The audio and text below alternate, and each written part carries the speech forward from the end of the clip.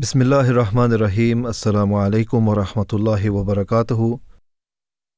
Peace and blessings of Allah be upon you all. Welcome to another episode of the Drive Time Show here on the Voice of Islam Radio. Today is Tuesday, the 30th of January 2024. It's 4 minutes past 4 as well. And we're going to be talking about something which is quite interesting, but also something which interesting in the sense because it's quite intriguing how it's becoming more common nowadays than probably what it was before as well. And that is what one of the things that we're going to be talking about in the second part of the show is cancer. And the alarming rate, or the fascinating thing that I wanted to speak about today, is particularly in the sense that it is rising in young people. How is it rising in young people? Why is it rising in young people? That is the question. That is the big question. It's the $1 million question. And there's a lot of different factors that we can talk about. There's a lot of different factors with when it comes to cancer, when it comes to different forms of cancer and how people contract different forms of cancer as well. It becomes quite alarming in some rates as well that youngsters are being prone to this as well. And it's not only that the elders, the adults who are, or middle-aged citizens who are getting or contracted cancer, whatever form of cancer it may be, but young people are also falling prey to this devastating illness as well. That is something that I'm going to be talking about towards the latter part of the show, in the second part of the show. But in the first part of the show, talking about poverty. And the reason why we're talking about poverty, or one of the reasons, is because poverty is everywhere. We're living in the 21st century, but the thing is that poverty is still here. Not just in the poorer countries, not just in the developing countries, but it's in the West as well. And a lot of people think, no, how can we be? We're living here in the West. Everyone has access to everyone's got a car, everyone's got a house, everyone's got a place to go to, a place that they call home. But the fact of the matter is that poverty is still one of the things which is quite prevalent. And just from the very beginning, according to the United Nations, if current trends continue, right, if we keep on going at the same pace that we're going right now, 575 million people will still be living in extreme poverty. That's not talking about just poverty in terms of, I can't pay the bills, or I don't have access to the heating system. It's not just that, it's extreme levels of poverty. And only 1/3 of countries will have halved their national poverty levels by 2030. We've still got 6 years for that. But we're talking about poverty. We're talking about how we're going to end poverty. A lot of people raise this question. A lot of governments, when they come into power. I even remember when Theresa May was the Prime Minister here in the UK. She even promised that when she was the Prime Minister, that she's going to try her best to actually combat poverty in terms of those people who are sleeping rough. She said that she's going to try and help those people who are sleeping rough, who are homeless, to help those people so that they do have a house, so that they do have a place where they call home. They do have a roof on top of their head. They do have access to food and water. But the thing is that if we continue going down the same path, only 1/3, as I just mentioned, only 1/3 of countries will have I'm not even talking about the majority, only halved the national poverty levels, and that's also by more than 5 years. That's by 2030. But that's why it's even more applicable now. It's even more important that we talk about this now. The United Nations states that the COVID-19 pandemic, disruptions in global supply chains, and the war in Ukraine sent shockwaves around the world as pandemic-related global restrictions were eased, suppliers were unable to meet the increase in consumer demand and prices, including food and energy. So the cost of living crisis has been particularly devastating for low-income households because they spend a large share of their incomes on these staples.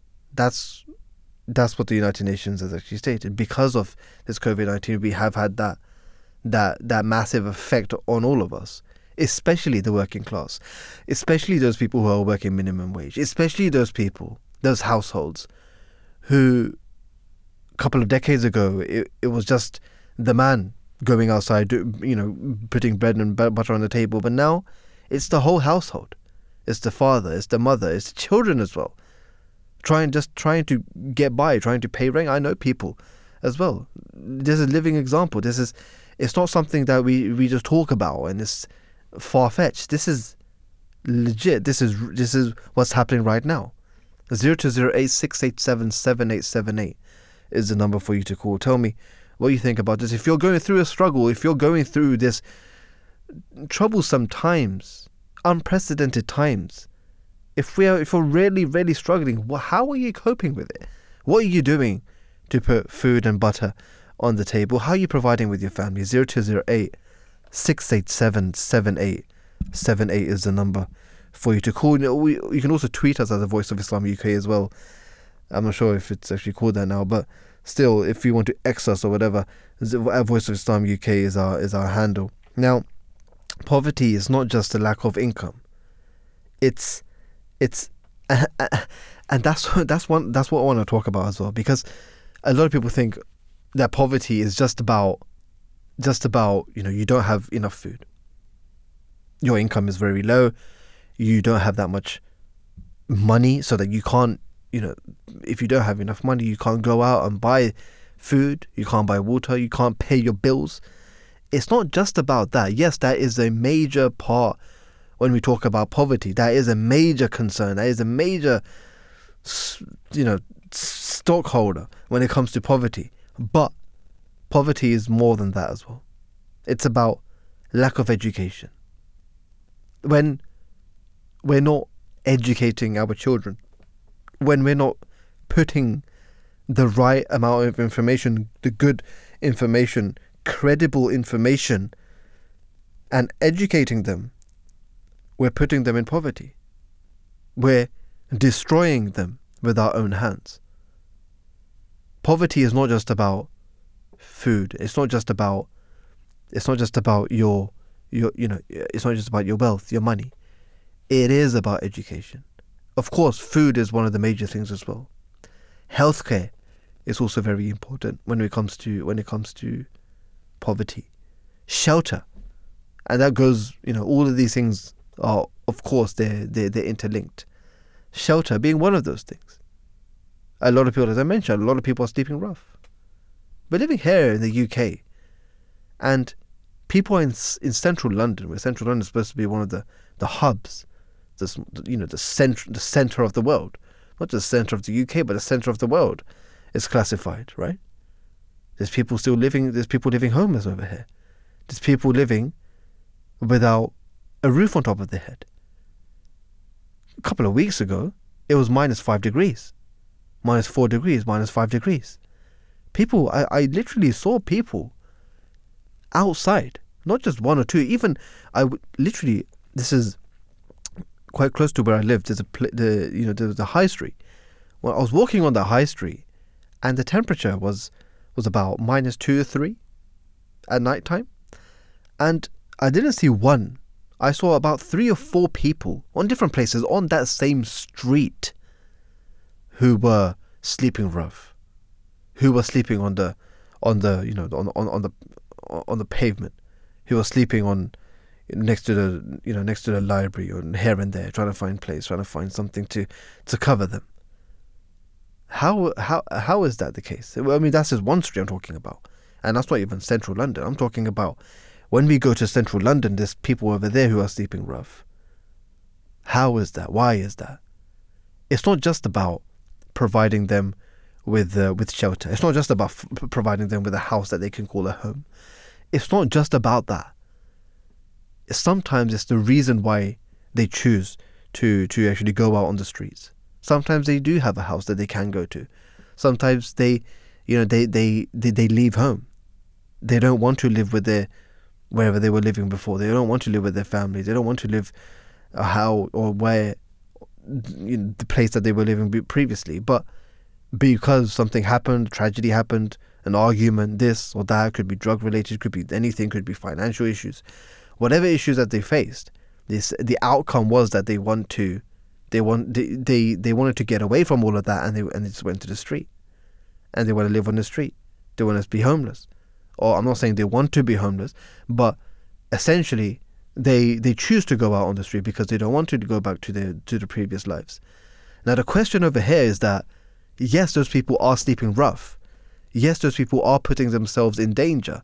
Yes, those people are putting their health on the line as well. But the thing is that, as I mentioned before, it's not always about providing a house where people can live.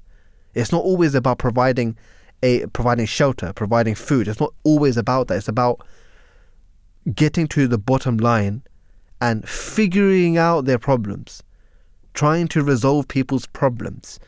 That is the rehabilitation. That is what we can do. That is something which we should be doing. And unless and until we have specialized people, professionals who can actually go out there and speak to those people, literally speak to those people, encourage them, give them that comfort, and tell them, look, whatever you faced is a worldly problem. It is a problem, and it's a real problem. Fine, that's true, but we can get over that. There's different ways to get over different problems. There's financial issues.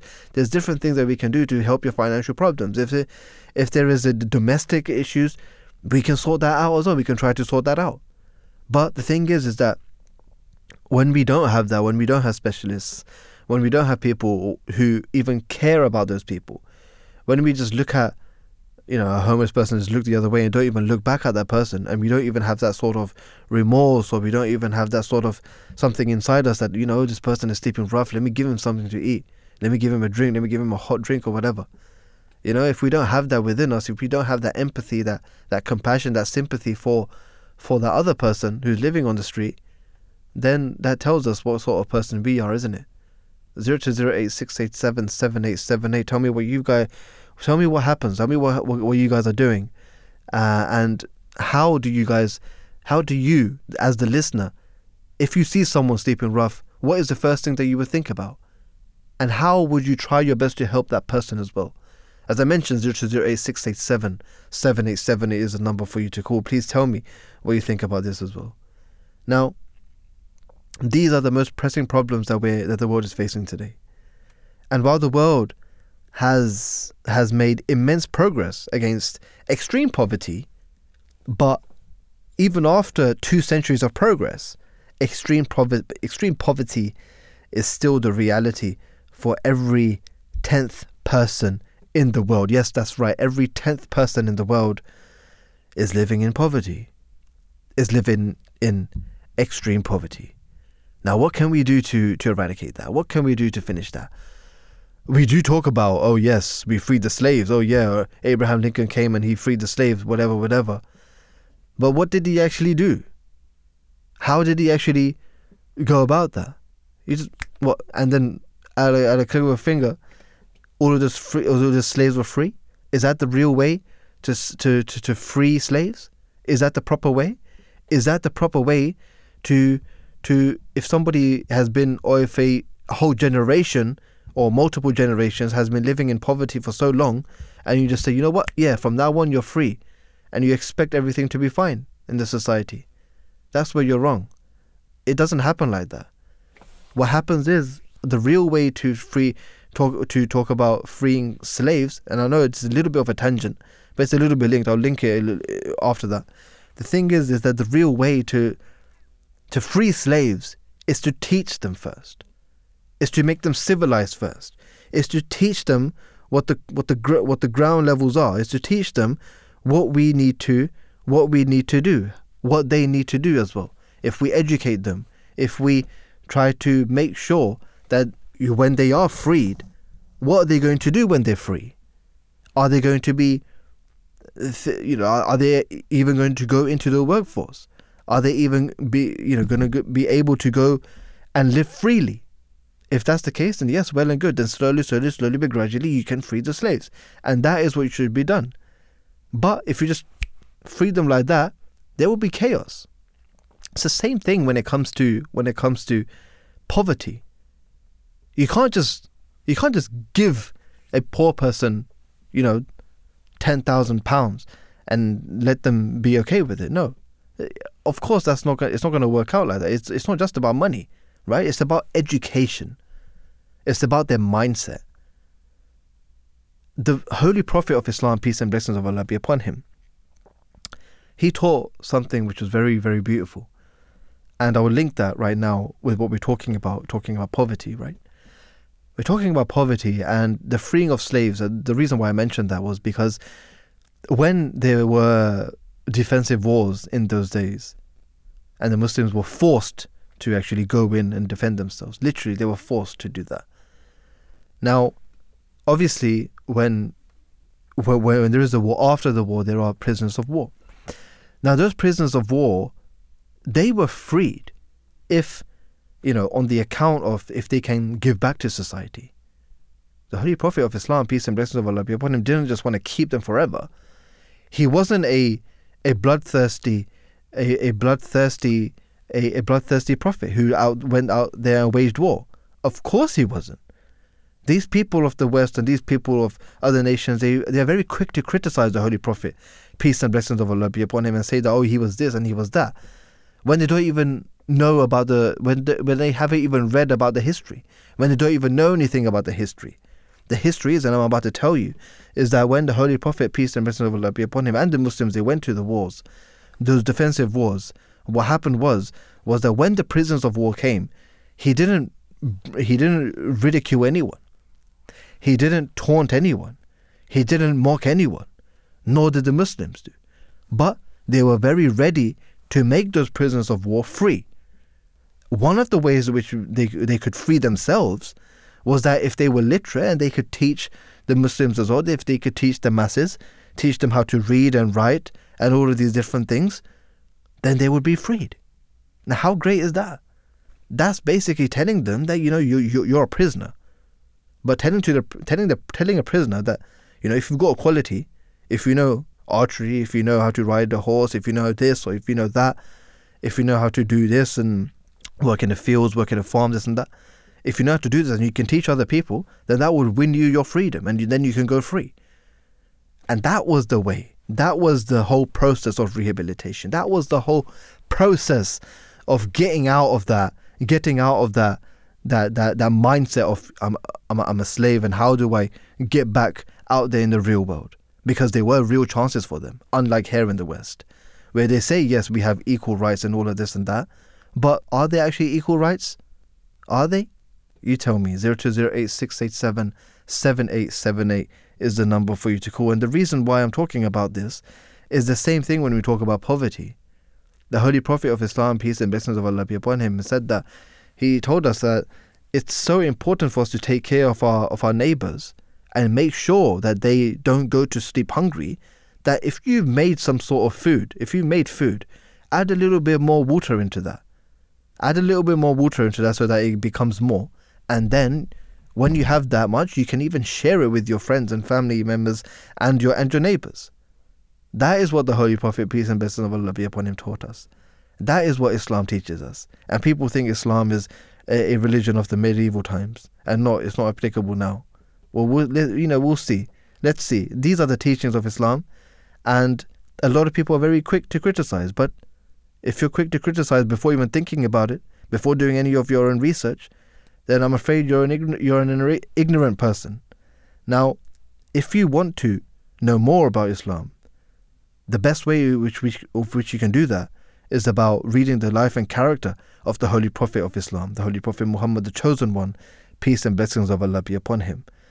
And the way in which the worldwide head of the Ahmadiyya Muslim community, the fifth caliph of the promised Messiah upon whom be peace, Hazrat Mirza Masroor Ahmad, may Allah be his helper, every single Friday sermon for a number of weeks now, in fact months now, he has been talking about the blessed character of the life of the Holy Prophet Muhammad, peace and blessings of Allah be upon him. If you want to listen to that, you get more information. And those people who once were against Islam, they, once their bosoms opened, Allah the Almighty made them so that they even became Muslims, and they became better Muslims than those people who were born Muslims as well. What a great example is that. Let's listen to an audio clip of the worldwide head of the Ahmadiyya Muslim community, the fifth caliph of the promised Messiah, upon whom be peace, as Mirza Masroor Ahmad, may Allah be his helper, talking about the issues in terms of the global issues, in terms of poverty. Let's listen to a brief audio clip which will talk about this.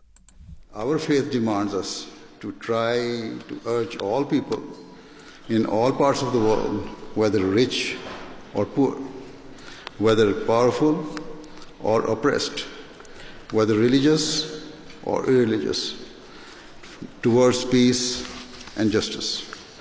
Hence, we will continue to play our role in making mankind realize its duty towards respecting and honoring basic human values.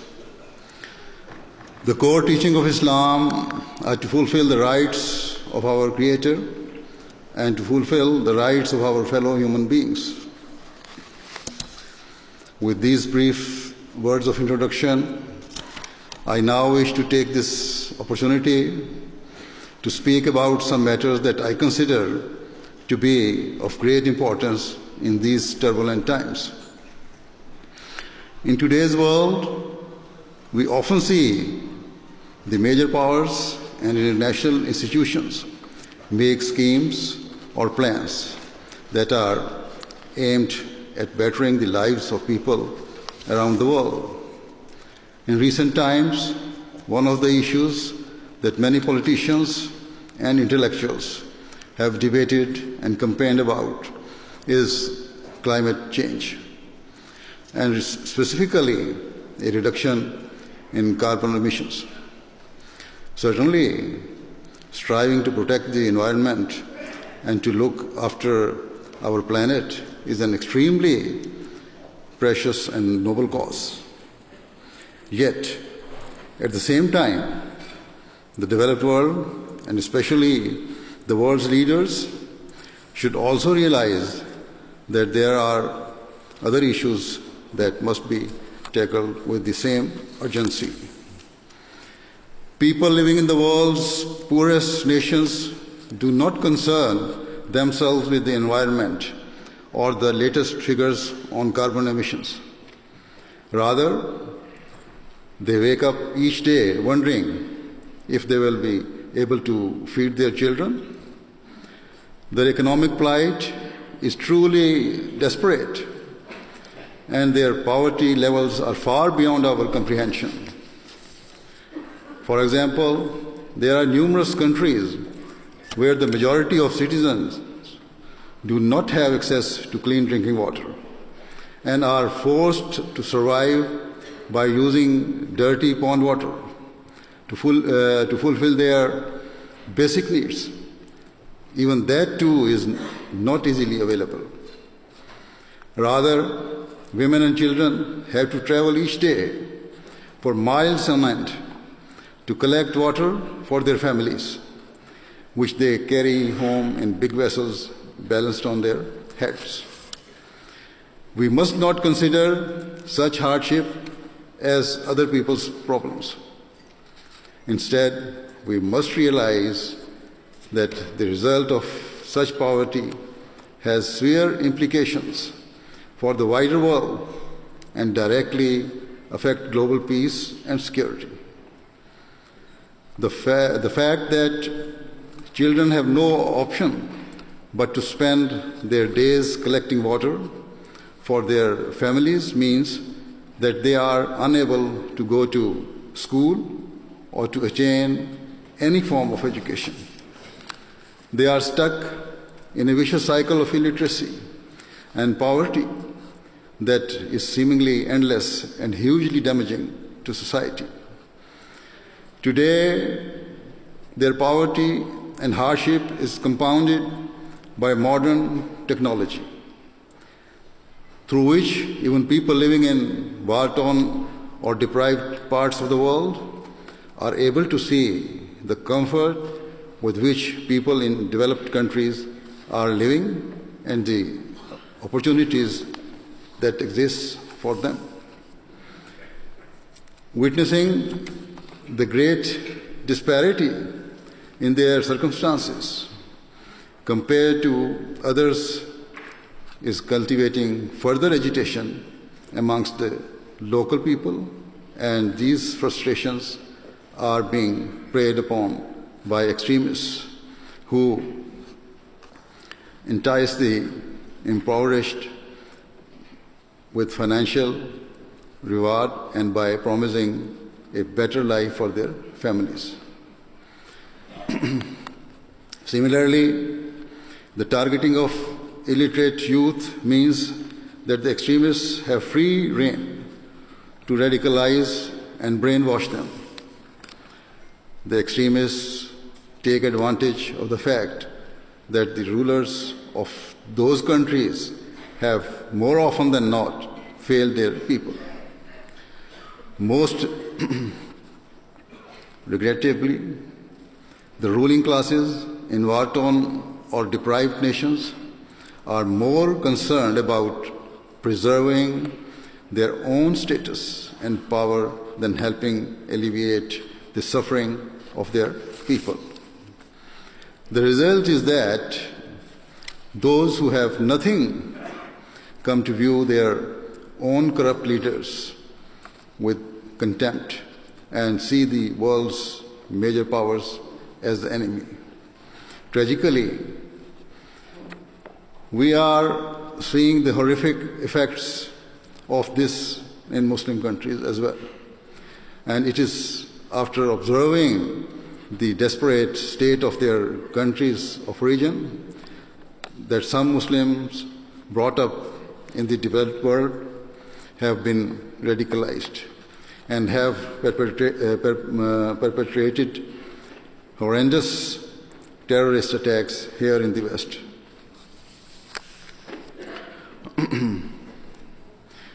Hence, I firmly believe that if we truly wish to protect our world and to ensure we leave behind a legacy of opportunity for those who follow us, it is essential that every effort is made to raise the standards of the developing world.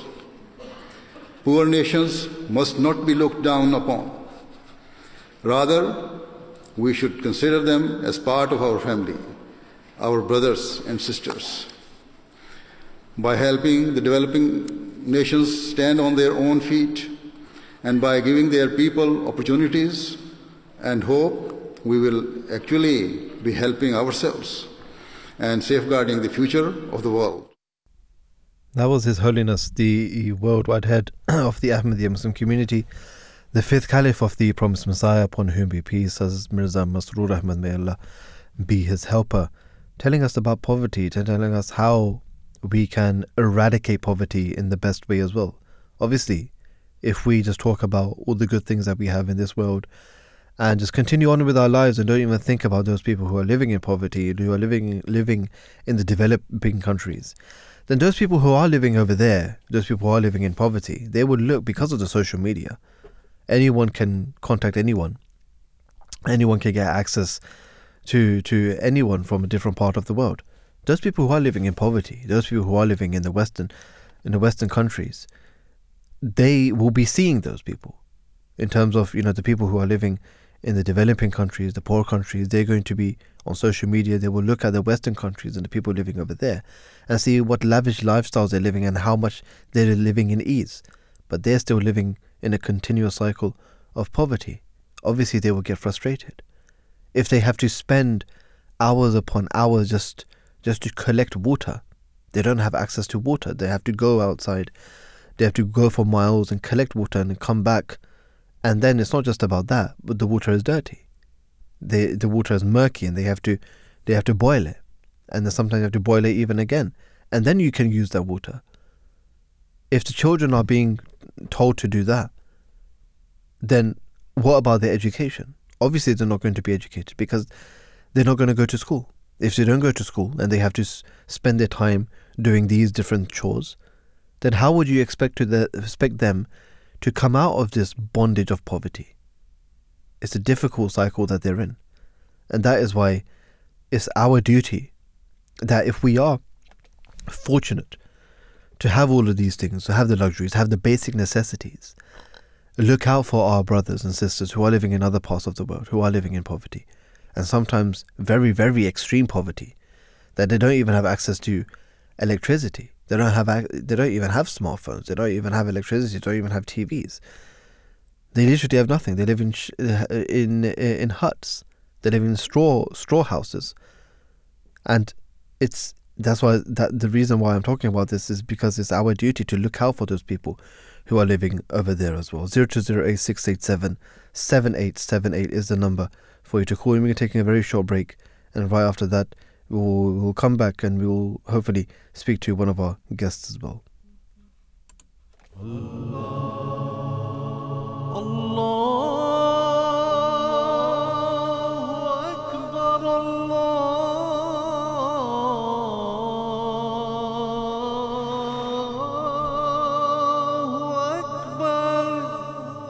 You're listening to the Voice of Islam Radio, broadcasting on DAB and via the internet 24 hours a day.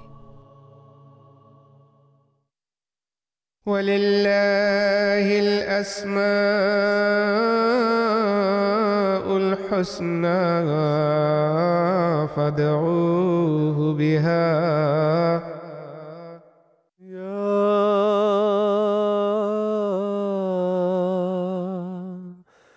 Al-Latif.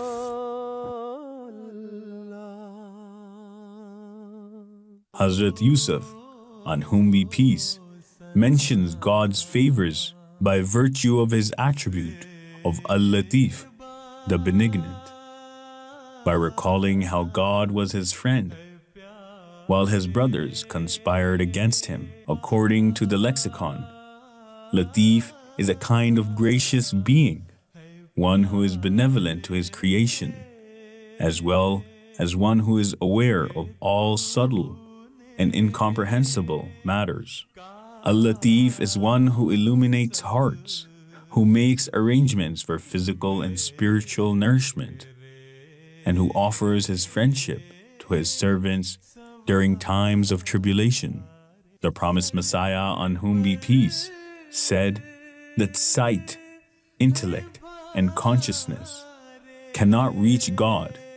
It is impossible to try and see him. He is Al-Latif. He is unseen and illuminates the person he reaches to such an extent that the person speaks for him, a divine honor mostly granted upon the prophets of God. God is the knower of all subtleties and is all aware. He is of those who seek him and raises prophets to be their guide to him. His light is manifested through his prophets as they spread the light of unity of God all around them. Among all the prophets of God, the Holy Prophet, peace and blessings of Allah be upon him, disseminated this light the most. For it was he who had the most perfect perception of God, and it was he who was completely imbued in the colors of God. In the current age, because of his perfect and complete devotion and subservience to the Holy Prophet, peace and blessings of Allah be upon him, God has granted this distinct honor to the promised Messiah, on whom be peace. It is the attribute of Al-Latif that makes God the friend of his servants in all trials and tribulations, just as the Holy Prophet, peace and blessings of Allah be upon him, continuously prayed for the reformation of his ummah, as well as his opponents, as only Al-Latif can be the guidance and reformation. Al-Latif is the supporter of the victim, the voice of the oppressed. Al-Latif is that companion whose loyalty never fails to astound. It is He who fills hearts with His magnificent light. Then, should we not be grateful for the mercy of Al-Latif? Allahu Akbar,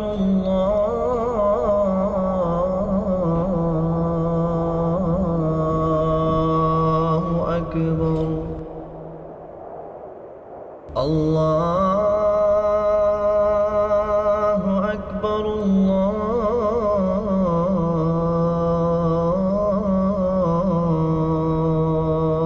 Allahu Akbar.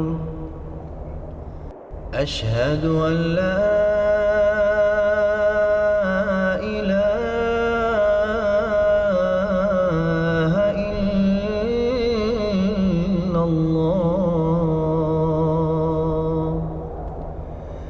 أشهد أن محمدًا رسول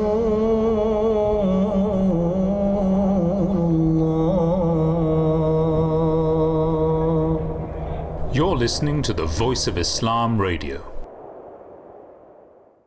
Assalamu alaikum rahmatullahi wa barakatuhu. Peace and blessings of Allah be upon you all. Welcome back to the Drive Time Show here on the Voice of Islam Radio. We're talking about poverty and just poverty as a whole, global poverty, and how there's injustice on an international scale as well.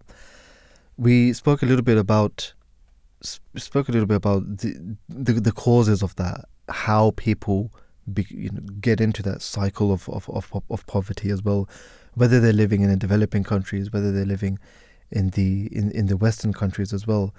And we listened to a brief audio clip of the worldwide head of the Ahmadi Muslim community, as Mirza Ahmad, may Allah be his helper in terms of that as well. But let's speak to our guest who's on the line with us, Ishita Sumra, who's a communications officer with the United Nations World Food Programme, and is currently based in Rome, in Italy, where the organisation is actually headquartered. Peace be upon you. Good afternoon and welcome to the show. Thank you so much. Thank you so much for having me on the show. Thank you so much for joining us as well. Now, just to begin with, how would WFP work on stopping hunger and helping out communities which are sort of affected by poverty? So the United Nations World Food Programme is the world's largest humanitarian agency fighting hunger. Now, be it in conflict-affected areas or on the front lines of extreme climate, and also long-term development projects. Our presence in over 120 countries includes a broad range of activities with the ultimate goal of a world with zero hunger. Now, in conflict-affected parts of the world, like Sudan or in Afghanistan, WFP has been supporting communities with life-saving food. And in many cases, the food that we distribute is the only food that families have access to. Right. Now, entire families, babies, children, mothers, all of them depend on us for this food. Now, in areas where markets are functioning, WFP also empowers communities through cash. Now, giving communities cash transfers allows them the flexibility to choose what they need and when they need it. Sending people money means that they don't need to make impossible trade-offs, like deciding to eat less so that they can keep their children in school. What also happens with cash transfers is that when people spend money in their local markets, it creates jobs and it supports these markets. So in this way, other people also benefit indirectly from the money that WFP is bringing into their economy. And one last thing that I'd like to add is that a large part of our work is also building the resilience of communities. And this is very important in helping them on the path towards self-sufficiency. So they're able to meet their own needs. Yeah. And more importantly, for example, when a disaster strikes, they don't need the external aid or support, but in fact have the means, resources, and skills to respond to the crisis and bounce back. So it is programs like this, it is operations across the globe where we work closely with governments and communities to address food insecurity. That's really good. That's really good. I mean, obviously, if you have help and assistance available, which is organic, which is your own home produced, and what more do you want? Obviously, when we talk about poverty as a whole, there are many different challenges which NGOs, organizations, governments face as well. Talking about your organization, what challenges do you face when working about or talking about trying to eradicate, trying to get rid of hunger? Now, hunger levels are at a record high. And we have a series of factors to blame for this. This includes conflict, economic shocks, and climate change that are contributing to this rise. Now, just to give you some numbers, around the world we have around 333 million people who don't know where their next meal is coming from. And by this I'm referring to acute hunger. Now, to put this number into context, this is more than the entire population of the United States. It's a large number. Wow. And it is almost 200 million above the pre-pandemic levels of hunger. And I do remember you mentioned, COVID-19, the pandemic being, one of the driving factors. And we are seeing hunger levels rise, since the pandemic. Now, while hunger levels are touching record levels, at the same time, donor funding hasn't been able to keep pace with the growing needs. And WFP's own operating costs have also soared as, commodity prices have spiked. And once again, you did refer to this on your show as well, cost of living and prices spiking. So what we are seeing and what this means for us is that there are now more people who need our support, but we have less money to deliver our assistance. And what this practically means is that we are, in our operations globally, seeing ration cuts, whether it's from Syria to Somalia. So we've been forced to leave those people who are less vulnerable or, moderately hungry, still in crisis category, but moderately hungry, as we call it, and focus our assistance on those who are most vulnerable. Now, our analysis shows that leaving the moderately hungry with no assistance means that obviously they are at the risk of falling deeper into hunger, of course, and therefore needing more humanitarian assistance. It is a vicious cycle.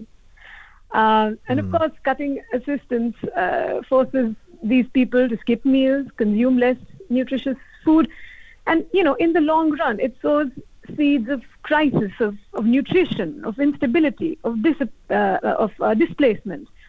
So this is the biggest challenge our agency is facing. I know there's like you just mentioned, there's a lot of different factors which the agency, which the organizations are actually facing, and it is a vicious cycle, because you look at one particular party or you look at one particular people, and then the other one gets neglected, and then obviously you have to work a way around it as well. But when you talk about working with communities, working with governments to combat this as well, what are some of the things that WFP's sort of program, what is in the program to make sure that everyone can be on that, or the majority can be on that sort of that base level, so that you can address this world hunger at a larger scale? You have to speak to maybe other organizations, other countries from other nations. Is that something that you guys do? So as the World Food Programme, we work, across the globe, and we have partnerships with many organizations. But when it comes to governments, in the governments where we have operations, we work very, very closely with governments, and we work with them at the policy level. We support in developing, their capacities, and of course, when needed, we implement programs. Now, talking about, getting more and more people into that baseline, as you mentioned, social protection programs are a very good example of that, and also a good example of how we work with the governments. So we work with them to scale up and enhance these programs. And it's these programs that actually safeguard communities and foster their ability of these vulnerable people to meet their food and nutrition needs. And of course, in the face of crisis, if they are protected with these social protection programs, if they have access to them, then of course they're able to manage the risks better and bounce back. In fact, during COVID-19, a number of governments called on WFP to either introduce new social protection measures or to strengthen existing ones. So we work very closely with our government partners, but also the communities we serve are at the heart of our programming. So I'll just give you one example from the Sahel, where WFP's resilience building program, which includes restoring land, building community infrastructure, promoting education and improving nutrition and health, also work towards creating jobs for women and young people. Now, in terms of impact, we had around 3.2 million people who benefited from the activities in 2023 alone, and nearly 3,200 villages and over, I'd say, 280,000 hectares of land have been rehabilitated by Sahelians themselves since 2018. So once again, very absolutely imperative to have communities front and center of our programs and have that government buy-in. So all of us work together toward a shared goal. Ishita, do you think sometimes when big NGOs, big companies talk and have different plans with governments, do you think sometimes that corruption is also one of the major factors which becomes a hindrance for the wealth to be, or the money to be actually circulated and to be actually spent on those people who are deserving of that as well? Also, when it comes to corruption, there's also this chance of exploitation from external companies, from overseas, where they can come in and force the youngsters, the children especially, to go out there and work for them. Do you think these are big issues, or do you think that companies are talking and governments are actually trying their best to address this issue? So, of course, there are many issues, and all of us do face challenges when it comes to, ending world hunger. Yes. But as the United Nations World Food Programme, we are the United Nations, and we have very strict checks and balances when it comes to delivering our programs. We ensure transparency. We have helplines in place, so people who we are serving know exactly whom to contact if they feel, they have spotted some sort of unfairness in the system. Yeah. But it's not only that, it's also looking internally. As the World Food Programme, we have checks, balances, trainings, follow-ups internally for our staff, and at all levels, whether you are working directly with the community or you're sitting, in headquarters looking at sort of, different sort of programming issues. We all of us have to go through rigorous training to ensure that, we meet the standards of the organization. Sure. That's good. How important is it to invest in long-term programs that support communities and build that resilience as well? So while addressing, of course, immediate needs with emergency food assistance is critical, but it goes hand in hand with longer-term programs that help, like I mentioned before, that help community build their resilience. Now, what these longer-term programs do is that they help create livelihoods and economic opportunities. They promote social cohesion. And of course, like I again mentioned, they reduce the need for and reliance on humanitarian aid. Now, I'll give you an example from the 2022 floods in Pakistan that were absolutely devastating for the community, and they submerged 1/3 of the country. We'll all recall, headlines and images from that time, and nearly 33 million people were impacted. Now, over 800 households were sheltered from the floods by a flood protection wall built as a part of WFP's Food Assistance for Assets program, where people receive food or cash assistance while restoring ecosystems, or like in this case, building infrastructure for their community. Now, the wall protected the houses of 15 villages as well as apple orchards, now limiting disruption to lives and livelihoods. This is just one example, but across the globe, WFP is working on similar programs aimed at building self-sufficiencies and resilience of communities. And as I mentioned, it goes hand in hand. This long-term work goes hand in hand with our emergency work.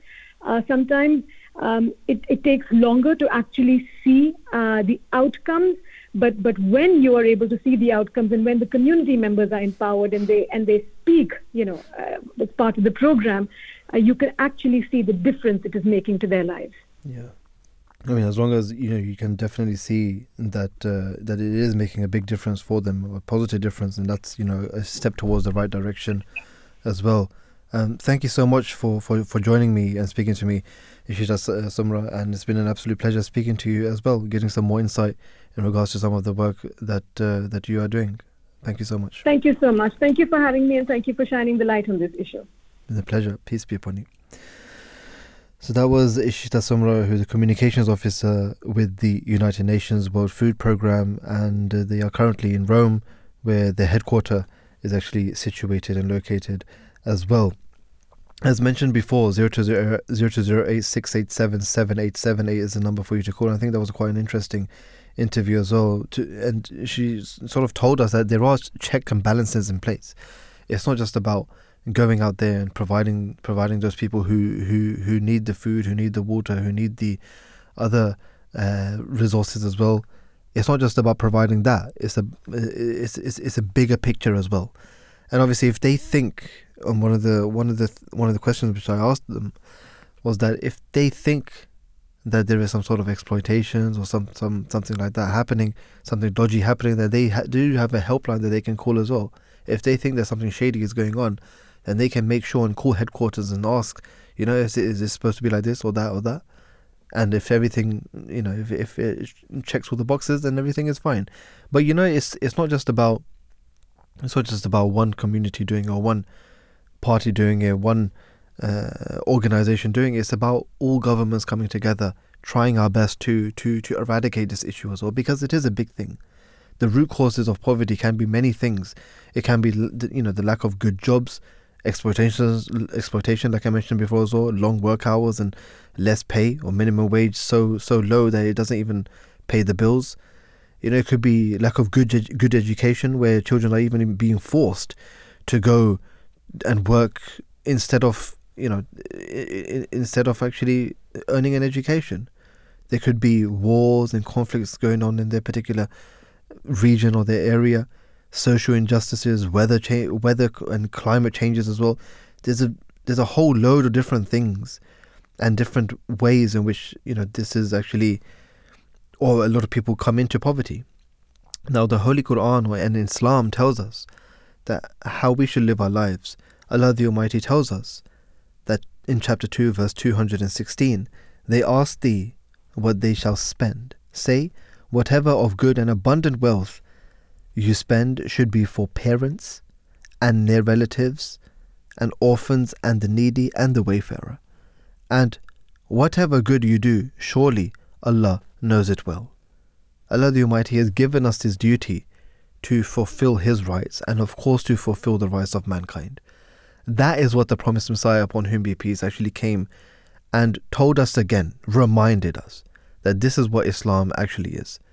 It's not just to go outside and go to the mosque and pray 5 times a day. It's not just about that. It's about fulfilling the rights of God as well as fulfilling the rights of mankind. Now, sometimes if you fulfill the rights of God, that's very good. But if you're not fulfilling the rights of mankind, if you're not looking out for your brother and sister and your neighbor and the orphans, the wayfarers, if you're not looking out for the needy, then how are you fulfilling the rights of mankind? We have so many different opportunities. We can pay the zakat. Of course, that's not applicable for everyone, but those people who it does apply to, they need to pay zakat. even here in the Ahmadiyya Muslim community, we have different funds which are for the orphans, which are for the needy, which are for the widows, which are for the students, the poor students who can't even afford to buy their books and literature. We have different funds which are out there to help those people who are in need as well. And when it comes to helping others, that puts that sort of satisfaction in our hearts as well, to help even more people as well.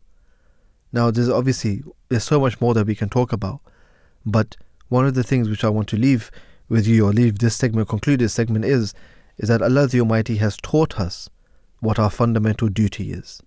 And the promised Messiah, upon whom be peace, the founder of the Ahmadiyya Muslim community, has taught us again and again that these two things go hand in hand. One cannot flourish without the other. They are to fulfill the rights of God and to fulfill the rights of mankind. It is, of course, easier said than done, but when done, Allah the Almighty helps you to do even more than that as well. That's all we have time for this part of the show, but do stay tuned and come back right after the news.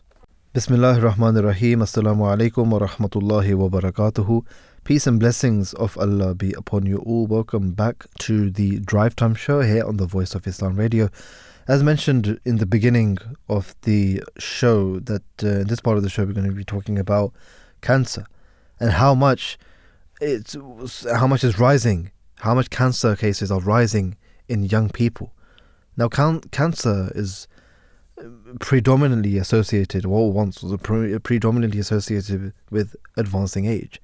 Those people who were aged or middle-aged or getting a bit older, cancer was one of the things which was in the discussion for those people, but for that demographic. But this has begun to manifest in alarming numbers amongst the younger demographic as well. And that, as I mentioned, is alarming. Talking about stats and figures and this and that, we'll talk a little bit more about that during the course of the show.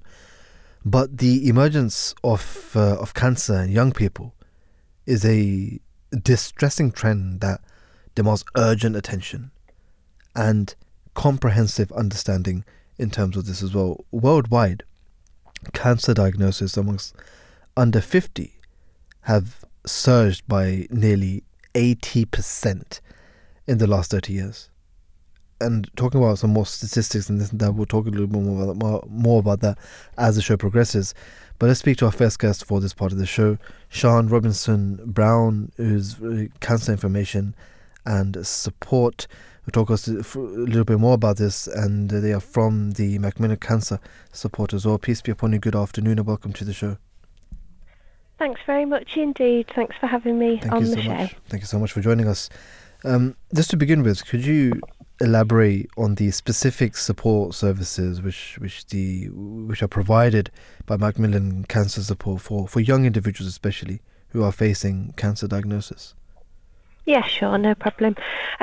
We at Macmillan Cancer Support pride ourselves on supporting everyone facing a cancer diagnosis, and that's whether they've got a cancer diagnosis themselves or they're supporting someone who has, a family member, a friend, and the support we provide ranges from giving trusted advice and information on maybe practical issues, empowering people to speak to those living similar experiences to them, and we can provide them with a listening ear, emotional support, and that's both in person and virtually on our support line with a range of different teams.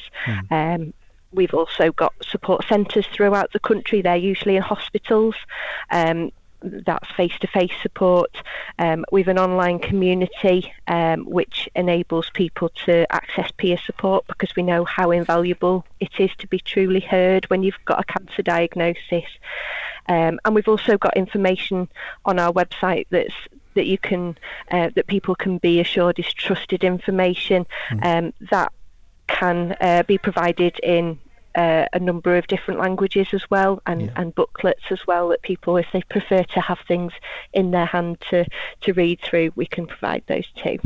That's great. When talking about resources, and I know that the NHS and other the whole public sector as well has a decrease when it comes to funding and all of these resources, but how can we effectively advocate for enhanced policies and allocate sort of more funding in terms of resources as well to effectively address the increased rates of cancer amongst the younger demographic? It's a real challenge. We're aware at Macmillan that despite still being quite rare in terms of very young people with cancer, children's cancer in children accounts for less than 1% of all new cancer cases in the UK. That's between 2016 and 2018, according to Cancer Research UK.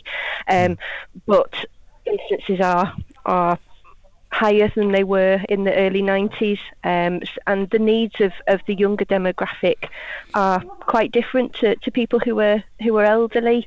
We're hearing about how long waits for cancer care are causing anxiety at an already very anxious time, and too many people are facing those delays to cancer care with their world already turned upside down.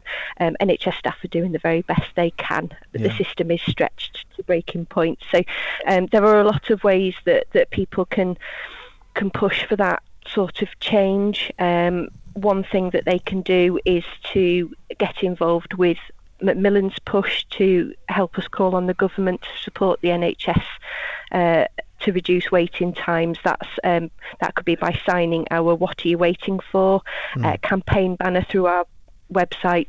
You can share cancer stories with us about long waits people you may know have had, and you can join our campaign network. You can also speak to your local MP and see whether they are part of the all-party parliamentary groups. There's two. There's one that's a group on cancer and another that's a group on children, teenagers and young adults with cancer.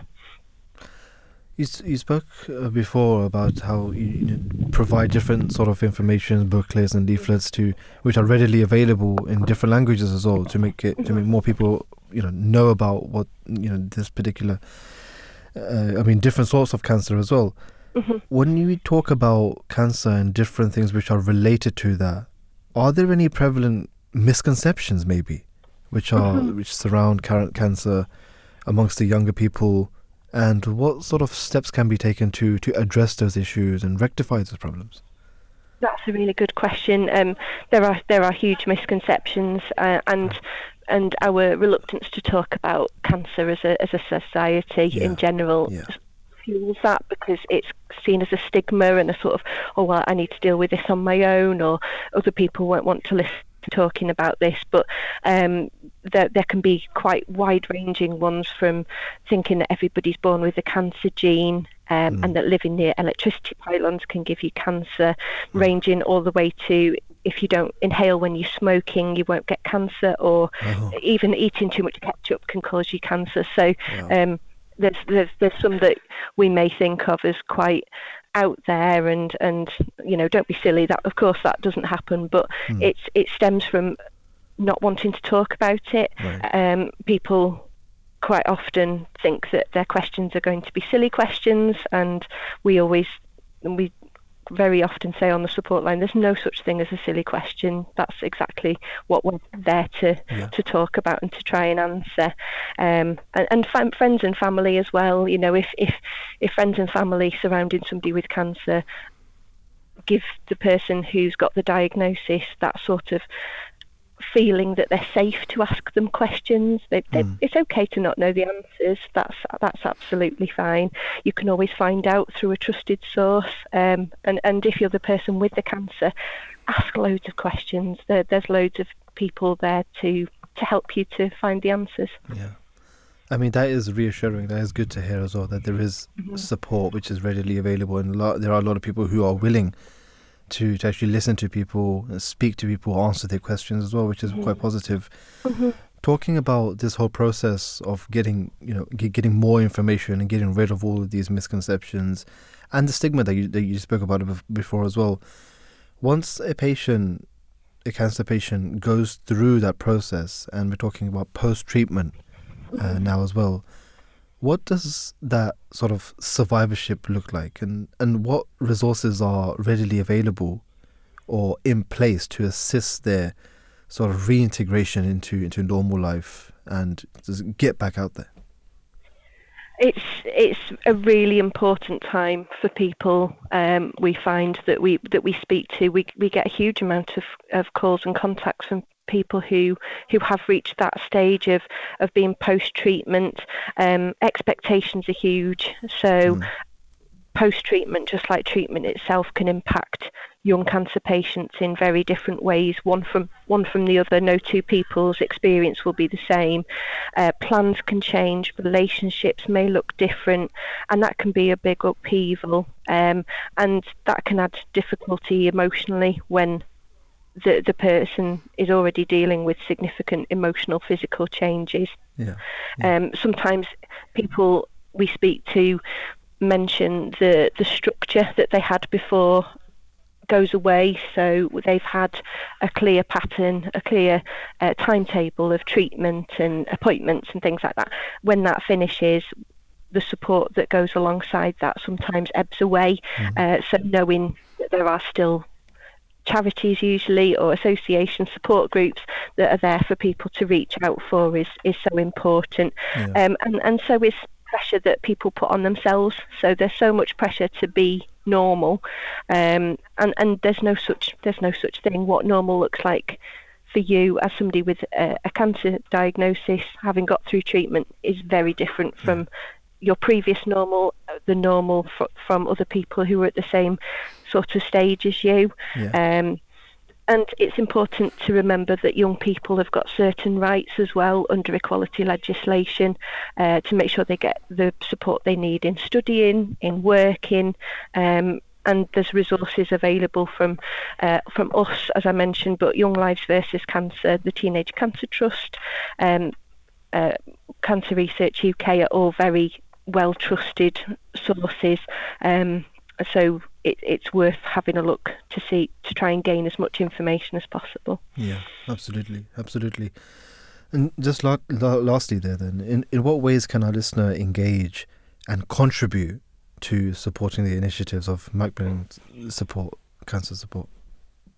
They can follow Macmillan Cancer Support on social media. Certainly, we're on. I think we're on all of them, and share support that's available to family and friends. Sometimes that has a bigger impact than you would imagine, just through somebody seeing the support that Macmillan Cancer Support, for example, has, means that they then know something that's available to them that they weren't aware of before. They can, as I mentioned before, they can get involved in things like our campaigns and just be ready to listen to people as well, if needed. But we're here if people needed to call us. Our number's 0808 808 0000, and we're open every day of the year, from 8 in the morning till 8 p.m, so bank holidays, all that sort of stuff included, and our website's macmillan.org.uk. I mean, I think that's great that you've let the listeners know about the social medias and how they can get in touch with you as well. And your help is readily available. I think talking and listening is key. I think that's vital, just like you mentioned as well. Sian, thank you so much for joining us this afternoon. It's been an absolute pleasure, and thank you so much. Have a lovely day. You're very welcome. Thanks for having me. Thank you so much. Peace be upon you. That was Sian Robinson-Brown from Cancer Information and Support. And I think, like we were talking about, like what she said as well, that talking process, that getting through that threshold of getting out of your comfort zone and making sure that it's not a taboo, it's not something to look down upon. Yes, you may have a lot of different questions, but talking about those questions and getting the answers to those questions is very important, because like she mentioned, that there is a lot of misconceptions out there. There are a lot of things, a lot of stigma, and a lot of people think that various different things. They could be, like she said, a lot of people think that eating too much ketchup that can maybe cause you to get cancer, or various different things as well. And sometimes they might seem bizarre, but those things won't be bizarre, or those things would be in your mind still, unless you talk about those problems, unless you actually come outside and speak to professionalists and speak to people who are from the trust, people who are from the charities, people who are from the NHS and the doctors, specialists who are out there, and they will, when you talk to them about these problems, your problems will go away, and obviously that misinformation that you have would be replaced by backed up, credible information, and that is what we want. That is what we need as well. Let's speak to our next guest who's on the line with us, Dr. Johnstone Shaw, who's a trustee at Fight Bladder Cancer charity. Peace be upon you. Good afternoon and welcome to the show, Doctor. Hello there, and thank you for asking me. Thank you so much for joining us. Just to begin with, Doctor, what obstacles does your charity encounter in raising awareness about bladder cancer? Oh, I'm really glad that you raised the issue of awareness. That's the first priority for our charity, right, both with public and health professionals. Early presentation, and we call it with stage 1 or local disease of bladder cancer, where it's confined just to the bladder itself, has a 5 to 10 year survival with over 90% survival. Stage 2 is what I had, where the tumour invades the bladder wall. That has a 70% 5-year survival rate, and that was me yesterday.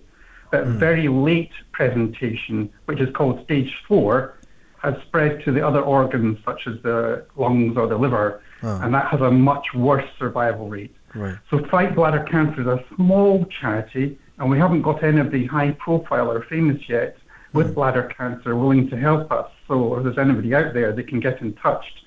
But as opposed to the other cancers which perhaps have a higher profile, such as prostate, bowel and breast, right, there's currently no screening test, such as the PSA blood test.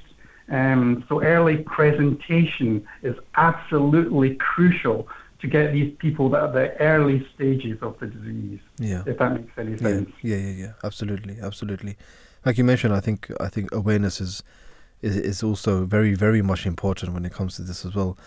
Doctor, just talking about the different demographics which are out there, how does bladder cancer present differently in younger persons? Younger person I'm talking about, it could be 35 to 40, under 40s, compared to the sort of the older demographic.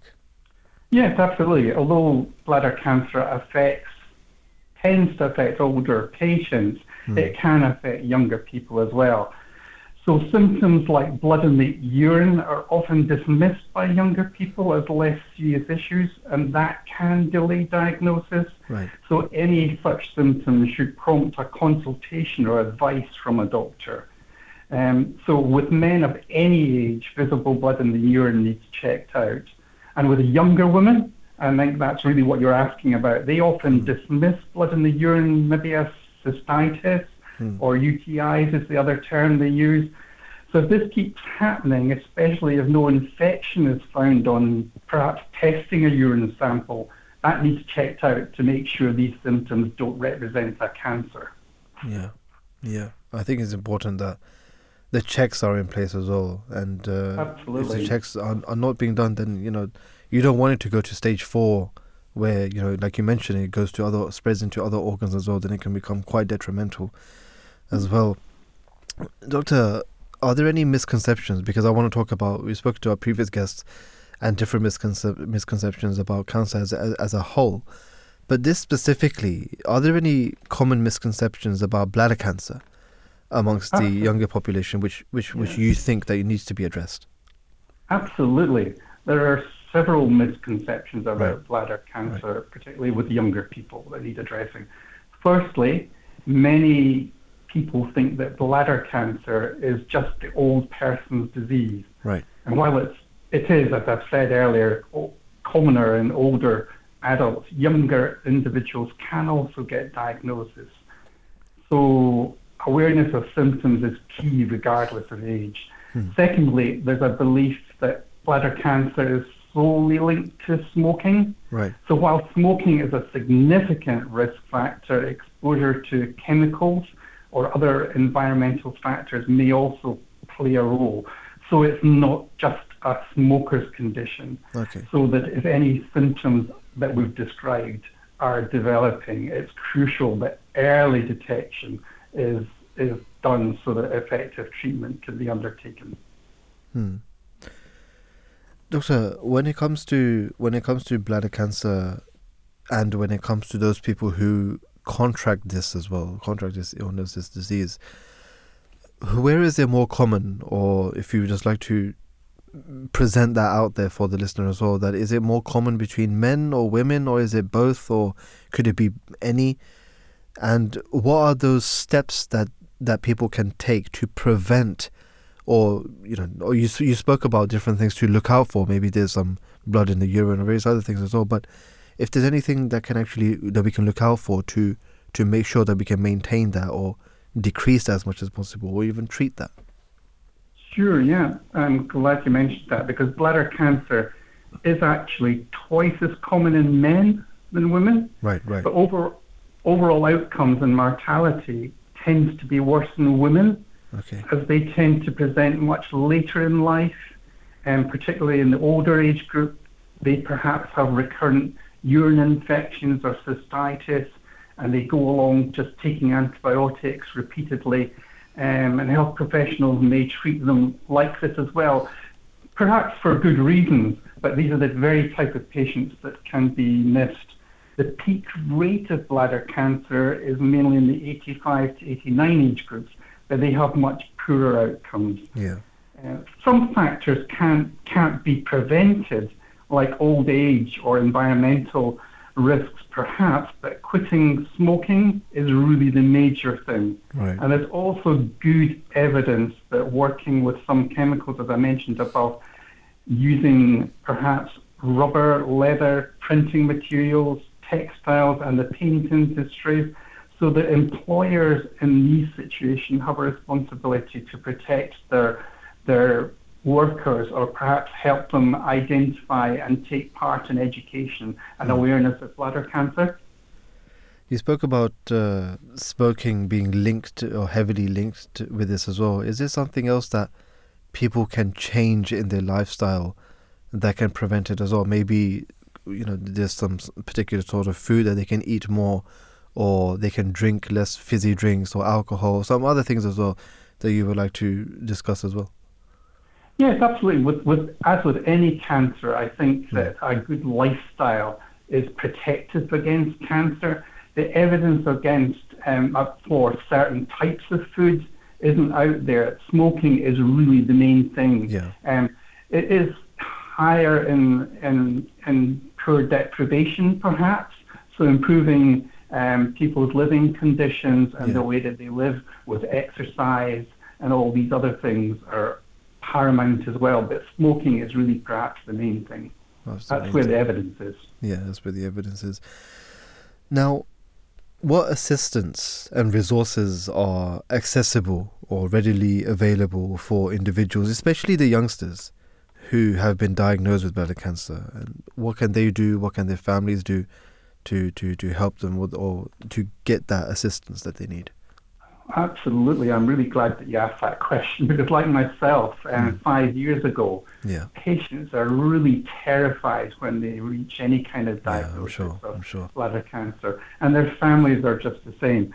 So with Fight Bladder Cancer, I would recommend our website, www.fightbladdercancer.co.uk, which has links to a wealth of information, including really helpful and informative patient information, with links about the condition and particularly all the treatments. And it's specifically designed for patients and their carers, families and friends.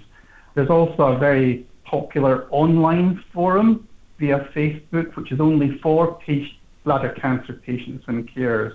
But it's absolutely fantastic, and you can get lots of practical advice and support from people going through the same as you are. And the charity can also set you up with a bladder buddy. If that makes any sense, there will be somebody, perhaps like myself, as close as possible to what you're going through, your age group, your demographics, so they can give you one-to-one support and advice. And Fight Bladder Cancer also works with an amazing charity, Maggie Centres UK. Throughout the UK, they give specialist support, and many have bladder cancer support groups within their buildings. I have been in one for a number of years and found that amazingly fantastic. and is very, very supportive.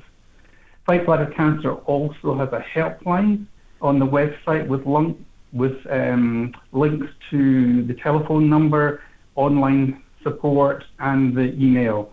And there's a telephone number. I don't know if you want me to give you that. Yeah, you can give that. Yes. The telephone number, and there is a link on the website, is 01844 351 621. 01844 351 621. And if there's nobody there to answer you immediately, you can leave a message and someone will get back to you and offer you support or provide you information. That's great. That's absolutely great. I mean, with the help available, with the assistance available, that will make people's lives much, much more easier as well with the assistance that you guys provide.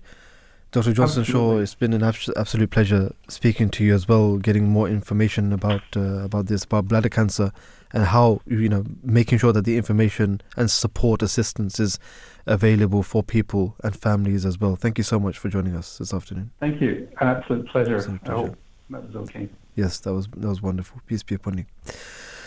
That was Dr. Johnstone Shaw, who's a trustee at Fight Bladder Cancer charity, which I think they're doing a great job. And like Macmillan Cancer Research as well, they're also doing a great job as well in terms of fighting cancer, talking about these misconceptions and getting the right sort of information out there, credible information out there, so that people can understand what cancer is all about. It shouldn't be a stigma. It shouldn't be something that you just close up. It's not something that if someone has cancer, it can be as if that person is on their own. But there are people, specialists, who are readily available, who want to help, who are waiting for people to call them, to talk to them and speak to them as well, so that they can provide them with the assistance that the patients of cancer need. And it can be a difficult time, but it's obviously it is all about trying your best to get through this process as well. Like I mentioned, it is difficult, and I'm not saying it's easy and whatsoever, but that willingness can help you as well. That helping hand, speaking to someone, talking to someone, can help. It can do wonders as well. Another thing which can do wonders is to have that trust in God Almighty, that faith in God Almighty as well. And that's something that I want to touch upon also. That is because where Allah the Almighty mentions in the Holy Quran that, and when I am ill, talking about in terms of the man's perspective, that when I am ill, it is He who restores me to health. Chapter 26, verse 81. This means that the things which I do, or which I put myself in harm's way. Dr. Johnstone Shaw spoke about this as well, that smoking is one of the things which is heavily linked to cancer. The Holy Quran tells us that don't do things which you know are going to be harmful. Don't put yourself in harm's way. Don't put your own hands in at-tahluka. That's what the Holy Quran says, that don't put your own hands in a misfortune. If you know something is going to be bad for you, why do you do that? Don't do that. We know that smoking is bad for us. We know that it's bad for our lungs, and it can cause cancer, not just lung cancer, but other forms of cancer as well. We have various other things which Allah the Almighty tells us not to do as well. Allah the Almighty tells us not to drink alcohol, because alcohol, the disadvantages of that very much outweigh the advantages of that. Yes, there are some advantages, but that's very minimum. But the disadvantages are so much, and there is sin in that as well. And it puts us, it leads us astray. It leads us away from the remembrance of God Almighty. And when we talk about these intoxicants, when we talk about these drugs and these other things as well, we know that these things are harmful for us. Let's stay away from those things. If Allah the Almighty is telling us to do something, let's listen to Him. We talk about, or other people say that, if there is a God, then why is there so much suffering? Why am I going through this trouble and that trouble? Why is that person contracted cancer and this and that? The thing is that, for example, if you just put God aside for a second, and if you just look at our world and what we're doing, what we're doing is our own fault. If we smoke and then we blame someone else, why I'm smoking, but why am I coughing all the time? Why am I getting why have I contracted lung cancer? Why is this happening? Why is that happening? You smoked yourself. Sometimes someone might say that, I don't even smoke, or I don't even do this and that, I don't even drink, but I still got this. The thing is that what have you done to try to better yourself? What have you done to try to get away and stay away from all of these vices and bad things as well? If you have stayed away from these bad things, if you have stayed away from smoking, cigarettes and drugs and alcohol and all these things, but still something happens to you, then you should know that Allah the Almighty will definitely make your life much easier in the next world. And that is what us as Muslims believe in. We believe in the hereafter. We believe that this life that we have on earth, this is a very limited life. This life is a very short life that we have right now. The actual life, this is not our actual life. A lot of people mistake this to be the only life, but that's not it. Your actual life is in the hereafter. And all the things that you've done in this world, all the good things that you've done, Allah the Almighty will bless you and reward you for all of those things. If you've gone through a troublesome time, if you've got cancer, if you've got another illness, if you've got something else that's, a trial that you went through, which was so difficult, such a difficult process that you went through, but you went through that, or you're going through that, and you don't sort of fall in your spiritual level. You don't fall in terms of your connection with God Almighty, or your link and your relationship with God Almighty. Then He will take you out of that, and He will bless you in the hereafter as well. He can bless you in this world, but He can bless you in the hereafter so much more so as well. And that is what keeps Muslims going. That is one of the driving forces. That is why I'm talking about this, because one of my friends was got blood cancer, got leukemia, and one of the things which kept him going was that he knew that there was one God, and he used to pray to one God, and that resilience, that comfort that he used to tell us, the comfort that he used to get from praying to God, from reciting and listening to the Holy Quran, that kept him going from that troublesome and difficult time the time that he was in hospital. And these are some things which believers do, because they have that connection with God, because they have that fundamental belief that this is just a temporary life. The actual life is going to come in the hereafter. If I become strong, and if I don't fall on my part, and if I stay firm, then Allah the Almighty will bless me so much more in the hereafter.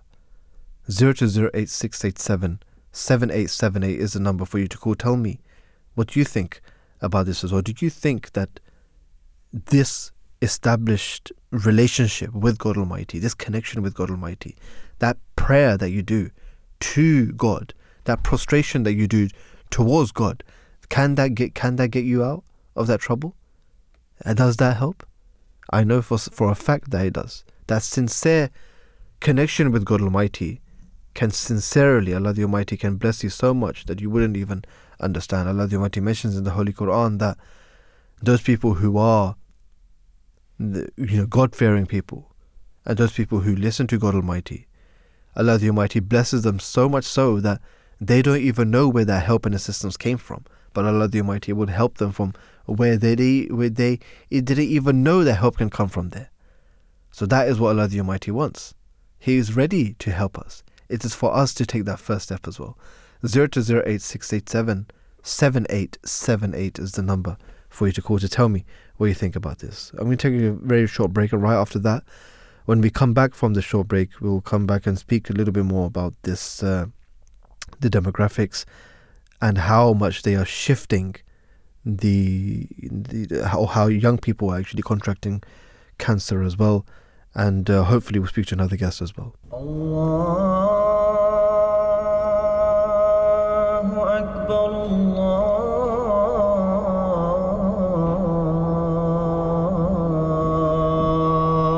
Akbar,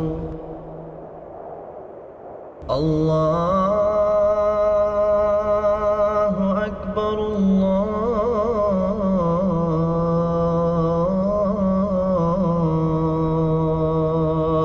أكبر أشهد أن لا إله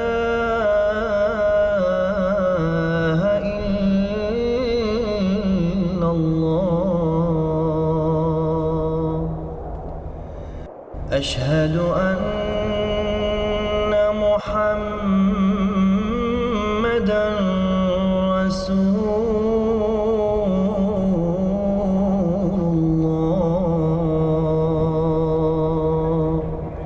You're listening to the Voice of Islam Radio. La ilaha illallah Muhammadur Rasulullah.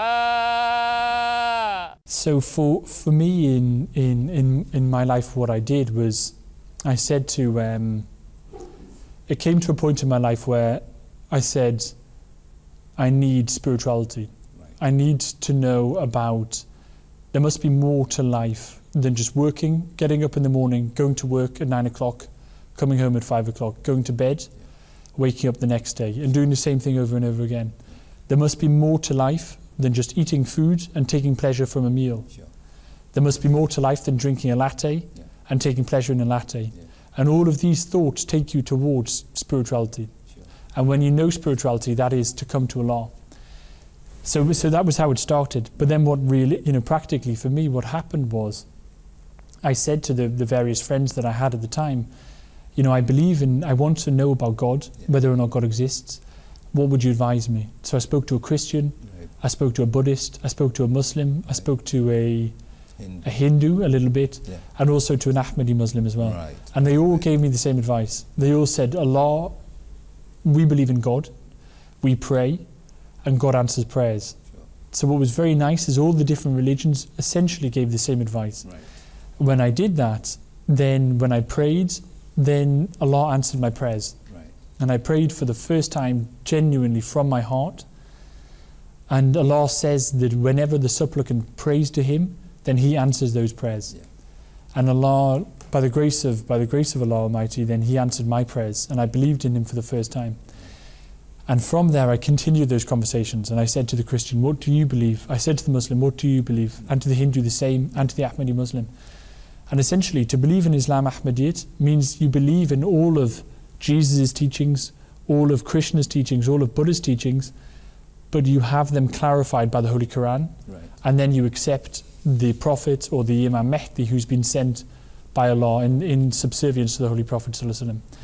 So to become an Ahmadi Muslim means that you actually accept everything that all of the others do, but you are the most submissive to Allah because you accept a Prophet that has come so recently that to make that decision shows, or inshallah it shows to Allah, that I'm willing to follow you and not just my culture, not just my society, but I'm willing to accept the one that you've sent in my time, in my generation. Sure.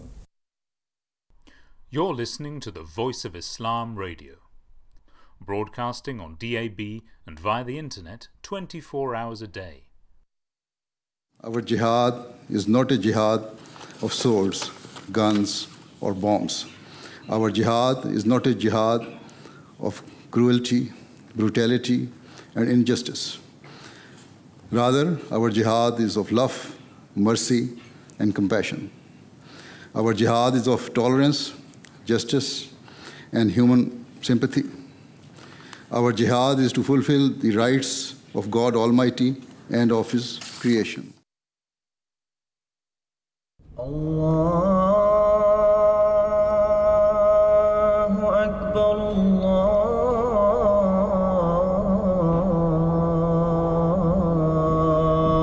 Allahu Akbar,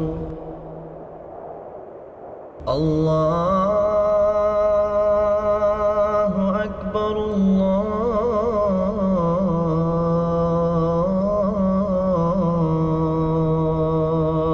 Akbar. أشهد أن لا إله إلا الله أشهد أن محمدا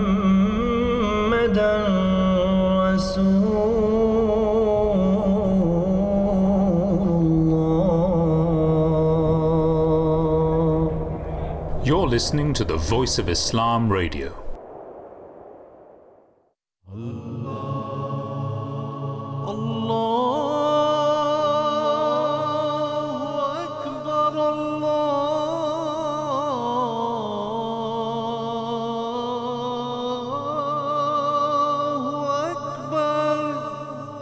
You're listening to the Voice of Islam Radio, broadcasting on DAB and via the internet 24 hours a day. Assalamu alaikum wa rahmatullahi wa barakatuh. Peace and blessings of Allah be upon you all. Welcome back to the Drive Time Show here on the Voice of Islam Radio. We're talking about cancer and how much it is rising amongst the younger demographic as well. We spoke to two guests before who spoke to us a little bit more about this as well. We spoke to Sian Robinson-Brown from Macmillan Cancer Support, and talking about how young people are contracting different forms of cancer as well. But also we spoke about bladder cancer with Dr. Johnstone Shaw, and you know how much that's rising as well amongst the younger demographic. Also, we're going to be speaking to Professor Dan Stark, who is a professor of teenage and young adult cancer research at Leeds Institute of Medical Research from the University of Leeds. Tell us a little bit more in terms of this as well. Peace be upon you. Good afternoon and welcome to the show. Thank you very much indeed. Lovely to be here. Thank you so much for joining us. Just to begin with, Professor, could you elaborate on the unique challenges which are faced by teenagers and young adults who have been diagnosed with cancer, and how these challenges differ from those people who are maybe older adults, middle-aged as well?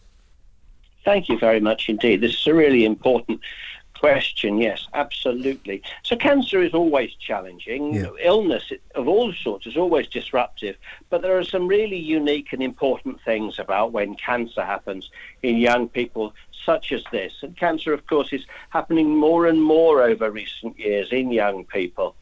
The first and most important thing probably is the personal disruption.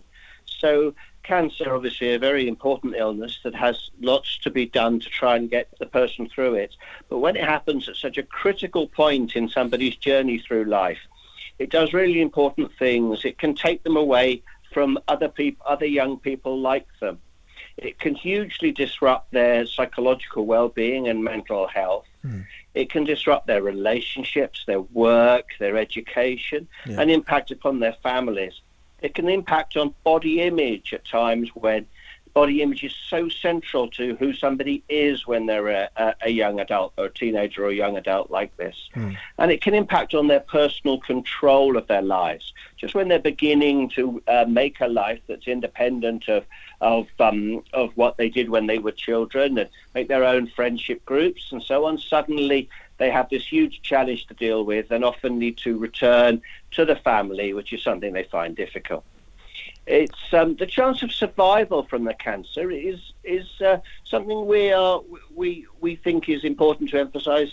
Has improved in recent times for young people with cancer because of a focus on this problem, but it's not just improving as fast as it is in other groups. Right. Cancer, once it's been diagnosed and treated, it brings lifelong problems with other problems in health that come later as well. And young people, when they get cancer, have longer to live. And so there's much more important emphasis on things like their heart health and other illness.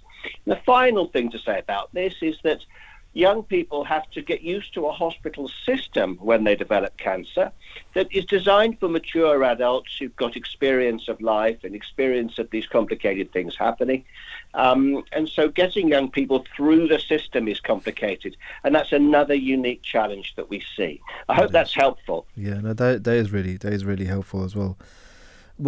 Just talking a little bit more in terms of the lifestyle changes that you spoke a bit about that as well, when children, from when they get a bit more mature, we get into that adult life as well.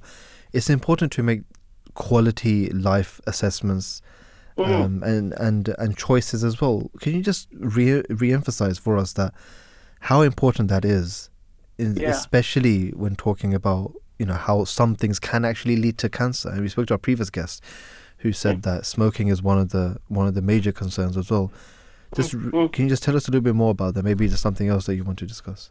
No, that's fine, absolutely. So in terms of what leads to cancer in young people, this cancer is caused by the environment that we live in.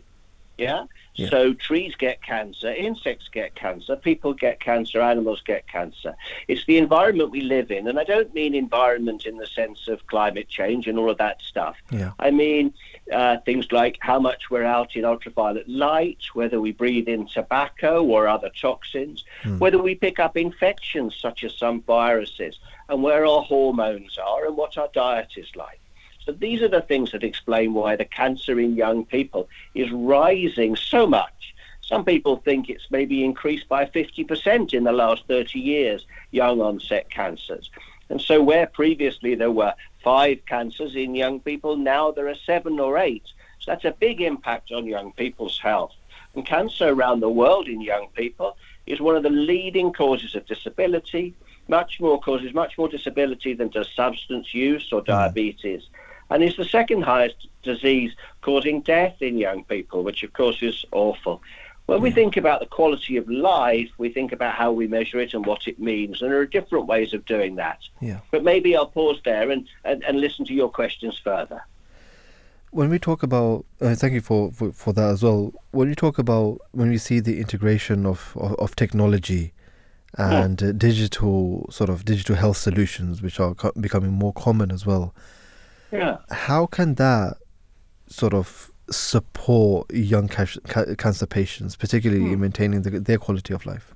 Yeah, that's really important. And when I think about this, which I do in my research and in the care that I provide to young people in the hospital, I think about it in sort of in 3 sort of levels. At the simplest levels, more and more hospitals and GPs, surgeries and so on are using electronic notes rather than the old paper notes that you used to see. And in those electronic notes, people can design portals. They can design apps so that people can see into their notes from their phone securely, and they can understand more about what's happening about their health. And this is important to young people. It's similar to how their life is lived in other ways nowadays. It doesn't replace coming to see the doctor or coming to see the nurse or the social worker or the youth worker or whatever it might be, but it enhances that interaction and lets the time with the nurse or the doctor be used for more value.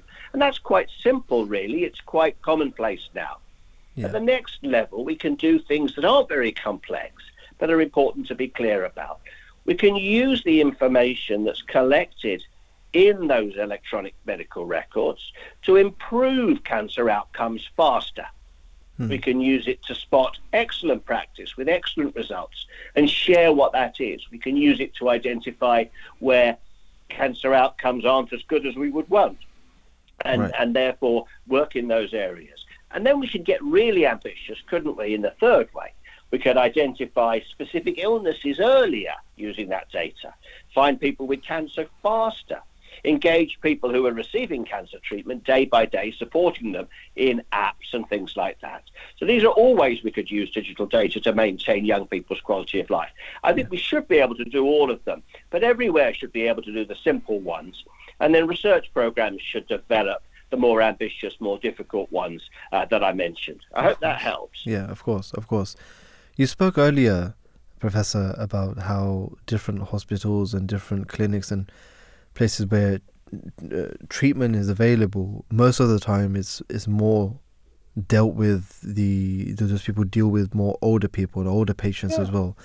So how do we, talking about the healthcare systems, how do we sort of better tailor our services to meet the unique needs for teenagers, adolescents, maybe young adults as well, which do get diagnosed with cancer, considering different problems such as clinical problems, psychosocial aspects, and various different things as well?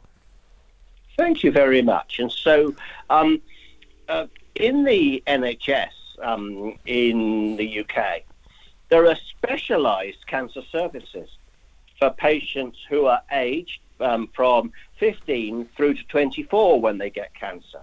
Most people probably know that small children, when they get cancer as little babies, very sadly, or toddlers, that they go to a special children's hospital where they get care around other children. But not everybody knows that teenagers and young adults get something similar. They can access something similar. There they get care around other young people. The doctors and nurses and youth workers and mental health workers they can see and social support they can get is all tailored to young people. Currently, only about half of the people in that age range know about and access those specialist services, even if they only come into a large hospital the once to be seen and assessed and put in touch with other people who can help them. They don't do so, which and probably they probably should. That way they get an experience of patient-centered care. Nurses, doctors, other professionals who naturally, intuitively understand young people and aren't surprised if a young person reacts to their cancer differently from what they would expect from an older person, because they've seen it before. They know how to deal with it. Of course. Those specialist services are networked. So there are what's called a principal treatment centre, which is a big hospital in the centre of a region, and then a designated hospital, which has got some services for young people, but not all the ones the principal treatment centre has. And then other hospitals that really have said of their own accord that they don't want to look after younger patients because they're not sure they can do it properly. And so they've asked for those cases to be referred on. So I think young people, we can, by using those specialist services where young people are cared for among their peers, but with doctors and nurses and other people who are expert in that, even if it's only for one visit, is a really good way. And it's available to everybody on the NHS. It's part of how the NHS is set up. Thankfully, some people get better care in other ways. They get better scientific analyses done on their cancer if they go into a big hospital, but not everybody. Some people's quality of life has actually been shown in my research and that of others to be made better. And even the chance of getting over the cancer is made better by going into that big hospital. Not everybody has to go in, and not everybody has to go in many times. I think it's important people know about these specialised services and access them if they want to in their region. Absolutely. How's that? I hope that's helped a little. That's helped quite a lot, actually.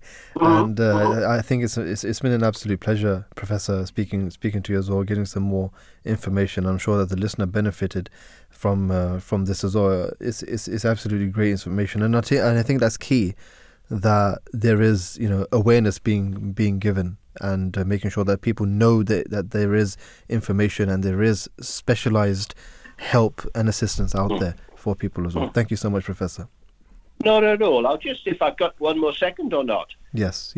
I'll just say that a lot of the work that we do on looking after young people is done by excellent charities, supported by excellent charities. You've had Macmillan on, and there are other charities, Teenage Cancer Trust, Young Life versus Cancer, and I'm very grateful for them for what they've done, and the patients are in general. It's really helpful if people get together in charitable groups and try and support projects and programs like this. And so if there are people who are interested to do something like that, get in touch with their local hospital and see what they can do, is what I'd say, and they could make a real difference in this area. That's absolutely great. Wonderful there. Professor Dan Stark, like I said before, it's been an absolute pleasure speaking to you. Thank you so much for your words and your expertise in this field as well. And have a lovely day ahead. Peace be upon you. Thank you very much indeed. Lovely to speak to you. All the very best. You too. Peace be upon you there as well. Professor Dan Stark from medical research from the Institute of or University of Leeds. He's a professor of teenage and young cancer research at this particular institute as well. Now, when we talk about different illnesses or different things that we go through, it could be trouble sometimes, whatever it may be. There's a few verses of the Holy Quran which I just want to conclude this show with, and that is from chapter 2 of the Holy Quran, verses 156 to 158. Allah the Almighty states, "And we will try you with something of fear and hunger and the loss of wealth and lives and fruits. But give glad tidings to the patient, who, when a misfortune overtakes them, say, Surely to Allah we belong, and to Him shall we return. It is these on whom are blessings from their Lord and mercy, and it is these who are rightly guided. We can understand that even by these verses and what the founder of the Ahmadiyya Muslim community has stated, the promised Messiah, upon whom be peace, that the followers of his community, they will face various different forms of troubles and tribulations, whether they are from the sky, whether they are from the earth, whether they are from within ourselves, whether they are from other people around us. But those people who stay firm on their faith, those people who stay firm on their belief and their conviction, they stay steadfast. Those are the ones, and of course when they believe in God, those are the ones who will triumph at the end, and those are the ones who will be successful.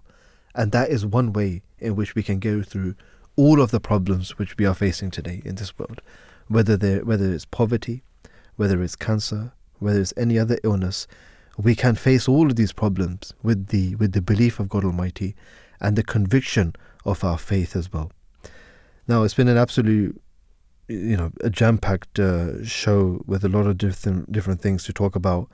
But hopefully we'll be back next time to speak about different topics as well. But today's show was produced by Mahira, Ramzeen and Durr-e-Sameen, Mirza. Thank you to them, to our guests, to technical department. Until next time, Assalamu alaikum wa rahmatullah. Peace be upon you.